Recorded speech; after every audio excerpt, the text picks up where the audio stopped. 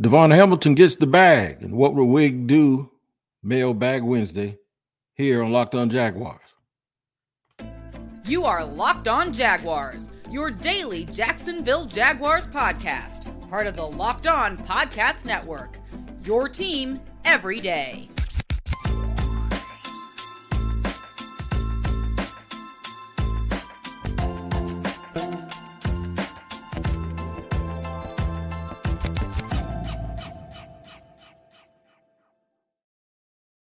Thank you, and welcome to another edition of Locked On Jaguars. I'm your host, Tony Wiggins, the host of the daily Locked On Jaguars podcast.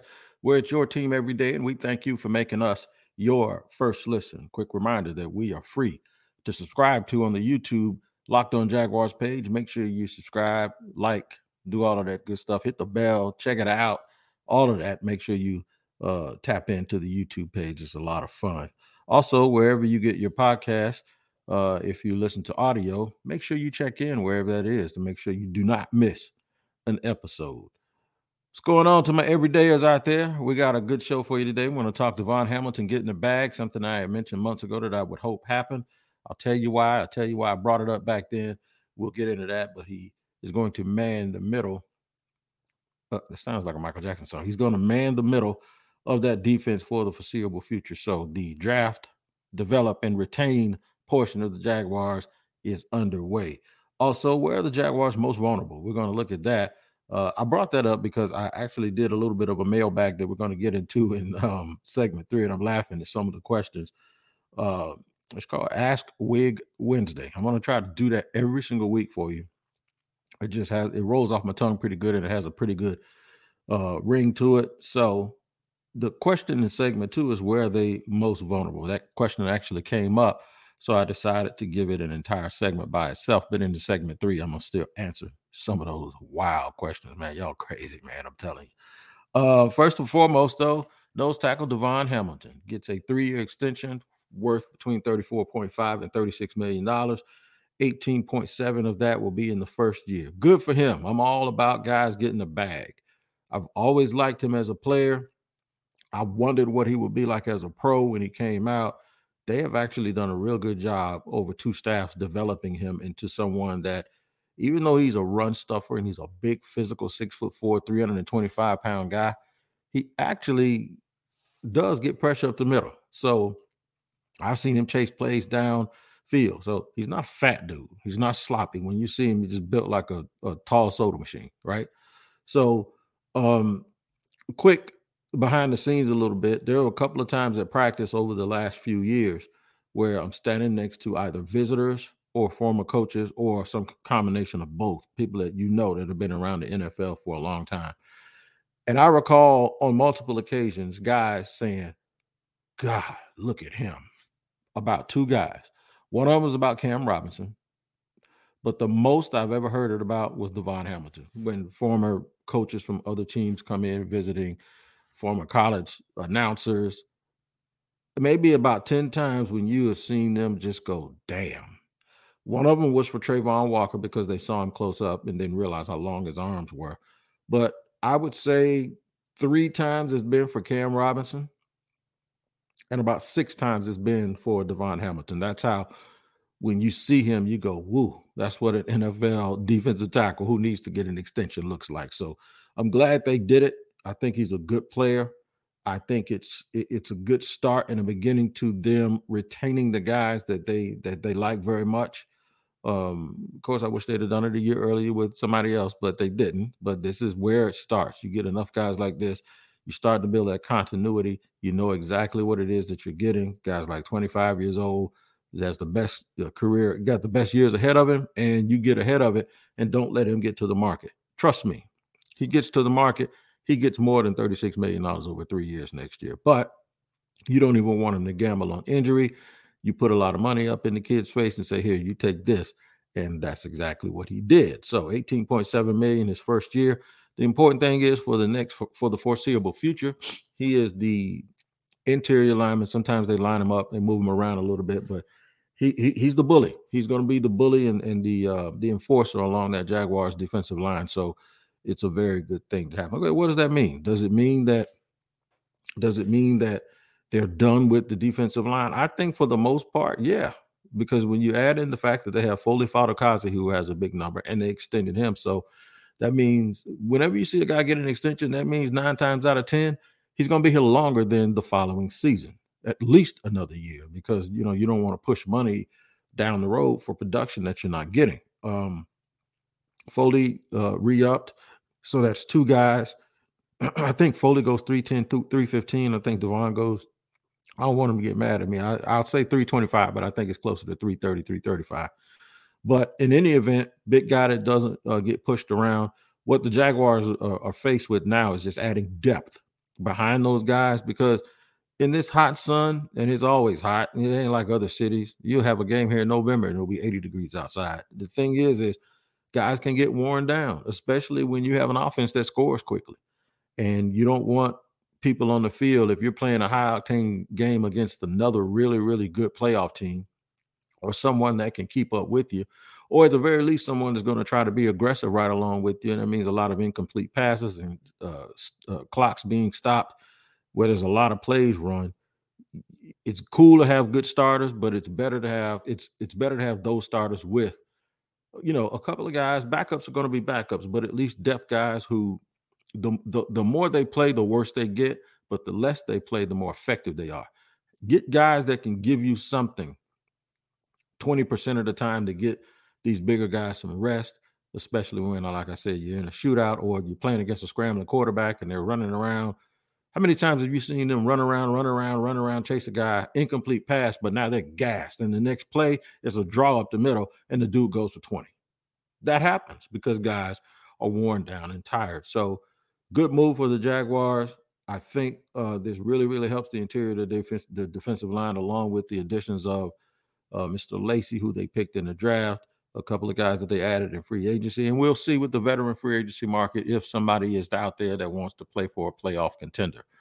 Last year, you saw the Eagles. Even though they didn't win the Super Bowl, they grabbed 2 guys right in Ndamukong Suh and then Linval Joseph. They went and got those guys to make that bit of a run. So the Jags are in that territory.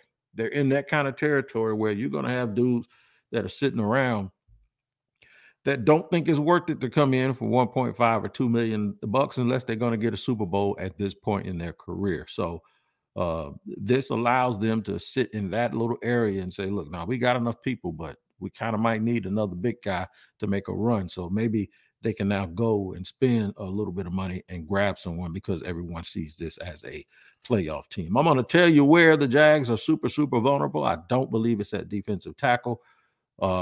But there are some positions out there. I do believe that they can fortify a little bit, and we'll do that. We'll talk about it all here in just a second on Locked On Jaguars after I tell you about today's sponsor, and that is FanDuel. I need you to make a fast break to FanDuel during the NBA Finals. These games have gotten off to a real good start, and you have some all-time greats showing up in the playoffs at actually delivering. FanDuel right now gives new customers a no-sweat first bet up to $1,000. That's $1,000 back in bonus bets if your bet doesn't win. That's right. You better bet on AD and KD and all of these guys with initials. The old-timers are showing up and showing out, and you can have a chance, but you got to go on FanDuel to get all of your information first before laying down your wager, because there's no better bet or place to make a bet for all the playoff action than America's #1 sportsbook. Visit FanDuel.com/lockedon and get a no-sweat first bet up to $1,000. That's FanDuel.com/lockedon. FanDuel, official sports betting partner of the NBA. And we welcome you back here, making us your first listen on Locked On Jaguars. Hope that you're an everydayer. If you are, salute to you. If you're not, if you're a newcomer, welcome. Thank you. You're allowed to come in and sit down and chill and interact just like everyone else. Drop a comment down, hit the like button, come back tomorrow, and you won't be a new person anymore. So a lot of people asked, where are the vulnerabilities for the Jaguars? The vulnerabilities, meaning areas that they probably need to shore up before the draft, or someone framed it like, if you were an opponent of the Jaguars, where would you attack them? And that's a really, really good question, but it's one that I think I have the answer to.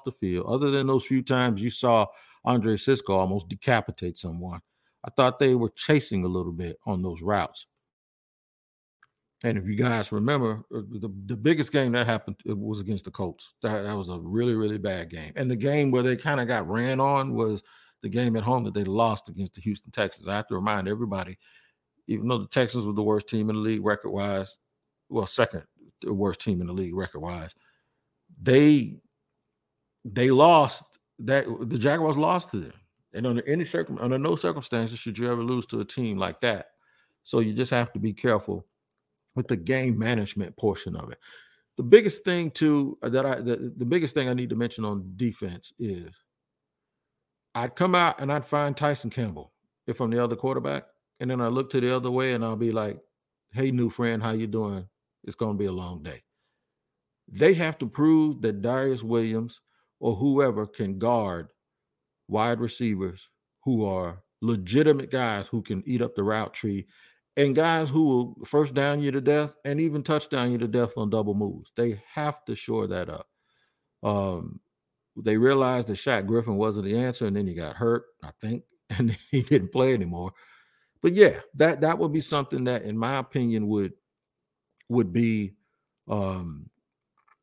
challenging. Now, with their schedule, they don't have a lot of people that are going to come out here and just going to try to attack their weaknesses and hope that that's going to get them the victory. They're going to play a lot of people that's just going to play to their strengths.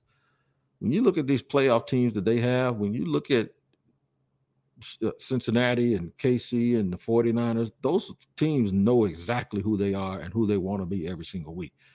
Now, will they attack you? Yeah, they'll attack you. Is Joe Burrow going to throw to Jamar Chase and T. Higgins? You damn right he's going to throw to both of them, regardless of who's guarding them. So that is an obvious thing. It's like when teams are able to do a little bit of both. If and when teams are able to do a little bit of both, if they can play to their strengths, but then still circle guys that they want to pinpoint and go after. Like, for instance, if you play the 49ers, you know what they're going to do. They're going to scheme you up. They're going to misdirection. They're going to have one-cut runs, and they're going to have a lot of play action and rollouts, and they're going to hit guys with quick passes, and they're going to hit guys all over the field, in the flat, in the seam. They're going to attack everything. They're going to go deep with Ayuk. They're going to get Deebo Samuel one-on-one on the outside, all of that stuff. So against a team like that, it's imperative that the Jaguars tackle very well. They have to tackle in the open field. They can't miss tackles and give up first downs against good teams. So that will be, in my opinion, the vulnerability that they face. Is they got to prove some of the things that hurt them last year, that they won't let them hurt them this year, that they've actually gotten better. I will say, though, that the trickiest part of this team coming out of training camp is going to be the offensive line. And that's because of the new people, rookie, combined with likely suspension, combined with the fact that you have guys that's not quite healthy yet, that won't be right, and like Ben Barch. Is Luke Fortner, the center, going to get stronger? What are they going to look like when they come out of camp? And then what are they going to look like when Cam Robinson comes back? All of that moving around kind of interrupts the continuity and the flow, because you ain't going to have a guy with $22 million cap hit sitting on the sideline. So all of that stuff is going to be very, very imperative to how far this team goes. And I'm going to sit right here for a minute before I get to the third segment. I'm going to sit right here and I'm going to let you know. For 4 years, I argued with people about the Jaguars' offensive line. 4. Over the last 2 or 3 years, they've made, now even though you can say this year they were just trying to replace somebody who left, they have made absolute strides in trying to add more to the offensive line, because it's not good enough just to be fine, or it's not good enough just to be okay. If you want to be a championship team with or without a championship quarterback or franchise quarterback, that offensive line has to be fixed. Now, this is coming from a guy who always believed you never took him in the first round, and who always believed that you get guys that score touchdowns and guys who stop guys from scoring touchdowns. But, when you get older, you get wiser, and it has been beat into my head. There is no way a team is going to make it close to winning a championship if they don't have a really, really good to great offensive line. So I'm glad that the Jaguars are year by year investing in it. And I wanted them to invest in it, but I wanted them to keep Juwan Taylor and continue to invest in the line. But they see the importance of it, and they understand it. And now they're doing things the way a championship football team does. Hopefully the picks that they have will work out. We'll do it all more here in just a second. In segment 3, we'll get to your questions here on Locked On Jaguar. All right. I took a brave stance to ask Ask Wig Wednesday here in the mailbag, and I got so many questions.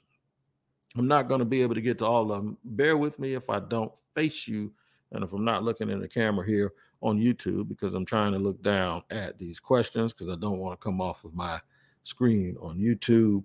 I'm going to get to some of these questions. One of them asked me, I want to mention it by name first. I want to go through it by name because they were really, really funny. somebody, Trevorville and someone else asked me, will Jordan Smith make the 53? Don't know. I think he will. I honestly do. I think there's a lot there. And I think he makes it. And if he doesn't make it, they may practice squad him, but I don't think he'll stick on the practice squad. I think somebody will get him. Joshua Wright asked me, mustard or ketchup?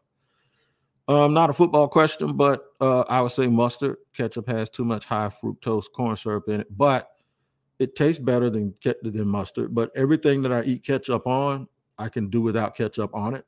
I've done it. So, the things that I like mustard on, like brats and sausages and hot dog, I need mustard on those things. So I would say mustard. Fire Balky asked me a question about Trent Baalke. He said, what do you think was the biggest factor in Baalke selecting a lot of players that didn't have superior measurables and traits? For example, I was sure they'd take Deonte Banks, but they traded down instead. Look, I thought they were going to take Deonte Banks, but they didn't. But they did take a guy with measurables instead of taking him when they took Anton Harrison. Anton Harrison has measurables too. Later in the draft, they took guys without measurables. Because they failed to trade up 15 or 16 times, they then went for production, in my opinion, over those measurables. And I mentioned that yesterday, that it was good to see him come off of doing that. Bowtie Pizza Man asks what group needs to step up this season or next in order for us to reach the promised land. The offensive line and the pass rush in the trenches, I think, is very, very important. Cody Hutchinson, do you think of any late rounders that will make a big impact and become a player everyone loves? Cody, that's a good question, but I'm going to leave it because then I don't want to be cheering for one guy and not really. Because when it comes to those guys, I do what my pastor told me once: leave room for the Holy Spirit. I mean, I ain't getting all sermon on y'all, and what that means is I want to leave room to watch it without actually cheering for one person. I don't know enough about the undrafted free agents. Obviously, there's a kid from Jacksonville. I root for the home kid to make his team, but the thing is I'm looking for all of them to fight. I'm looking for all of them to fight because they're all in a fight, because this roster is really set with commitments, and it's going to be very hard to crack that code. So if someone does, then great. I'll be watching them and rooting for them. Nick asks, Evan Ingram, do you see him getting a long-term deal done, or will he play on the tag this season, and how could that deal affect all the contracts we have to do next season? I think he needs to sign a long-term deal. If he doesn't, here's what might happen. Here's what I definitely know is going to happen. His stats are going to drop. Sign it while you're hot, because after this year, your numbers are, unless people don't pay attention to numbers, they just pay attention to success and how you played. His numbers are going to drop this year. And the reason why his numbers are going to drop because they have Calvin Ridley. They got Tank Bigsby. And then they drafted a tight end in the second round who they're going to use all over the place. So it's inevitable that his numbers are not going to look as good. He had career numbers last year. So did everybody else, all the receivers. They ain't going to do that next year because Calvin Ridley should lead this team in catches and yards. He should be the only one that has 1,000 yards receiving next year. Kirk can be close. And then somebody asked me this question. I love to mention names while I'm on it. If I come to the question, I'll mention your name. Do I think Parker Washington gets Marvin Jones's reps? Yeah, that's it. That's what he's going to get. And because what's going to happen is Zay Jones will be the third receiver. Anytime they go to two tight ends, Zay Jones might be the guy that's not in the game because they need Kirk and they need Ridley in the game. I mean, in some situations you might have it, but I think first swing at two tight ends means you're going to have those two guys in, and Zay is the third guy. So Zay is essentially a Marvin Jones, and Parker Washington is the guy that's learning behind them. Parker Washington is going to be this. Parker Washington is going to learn behind those three, and when one of those three is out or one of those three is cut or they move on from him because one of those three is either old in the tooth or is not worth what they're paying him, then Parker Washington is going to be the dude they hope to plug in. Remember, draft, develop, retain, and be the third receiver on this team. 4 years from now, they probably hope he's the number two. That's just the way that it goes. And a lot of that can be helped if Parker Washington comes in and plays really, really well. Shay Eilers asked me my thoughts on the running back room. I love it. I knew Doug was going to eventually get to the point where he wanted two real bell cow types, two frontline, two guys that could start in the league regardless of the team, and then have a third guy that could also give them something if they need it, the way he did in Philly, the way Philly did last year. And that is exactly what he has now with Bigsby to go along with Travis Etienne. John Lumpkin asked me, does Braswell make the 53? Don't know, but I'll be pulling for him and I'll be rooting for him. Bear Force One, will Little, Cam, or Harrison end up playing guard at some point? Yes. Who? Little. Little's going to play guard. And I wanted to say this about Walker Little. I'm rooting for Walker Little. I really am. But there are some people that have framed Walker Little's tenure here as this, that he's just great, right? Because he can play right guard, right tackle, left tackle. He can play left guard because Doug says he can kick inside. And then when they didn't retain Jawan Taylor, well, they didn't because they knew they had Walker. No, they tried to retain Jawan Taylor. They offered Jawan Taylor a good deal. He just took a better one to leave.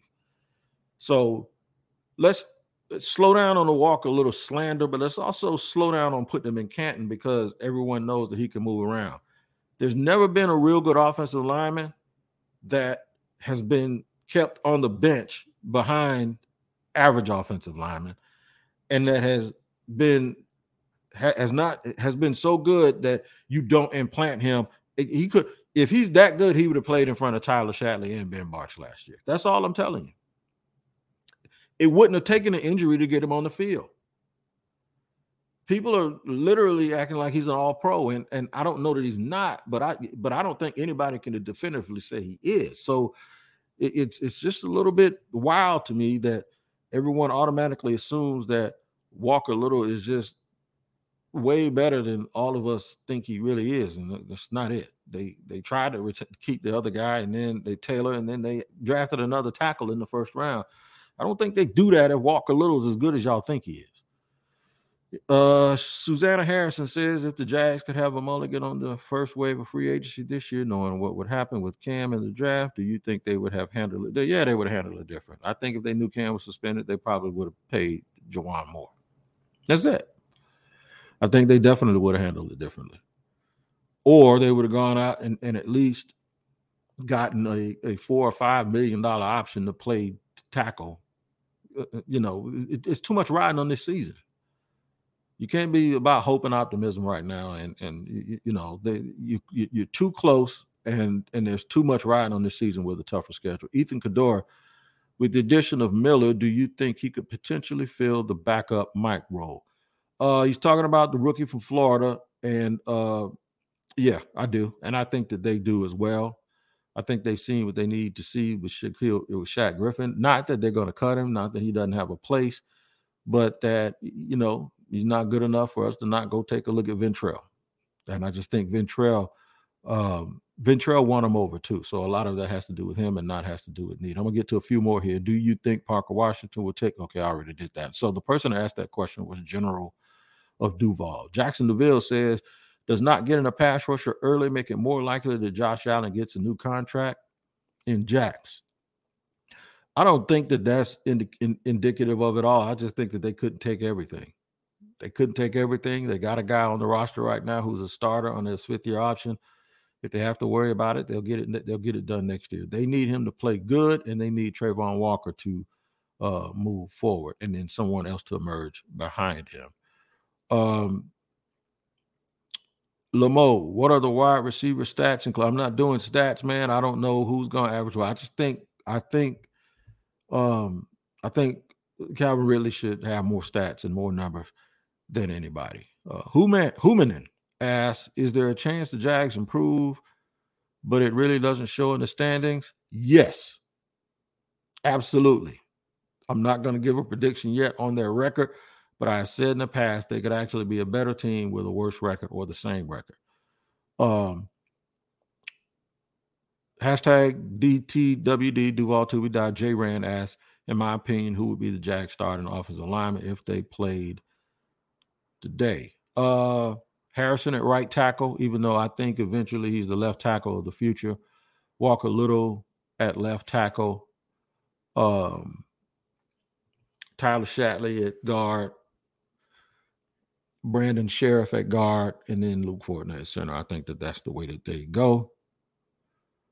Who's my favorite Jaguar quarterback out of the franchise and why? It's Trevor Lawrence. I don't have to tell you why. Football junkie, football stock junkie.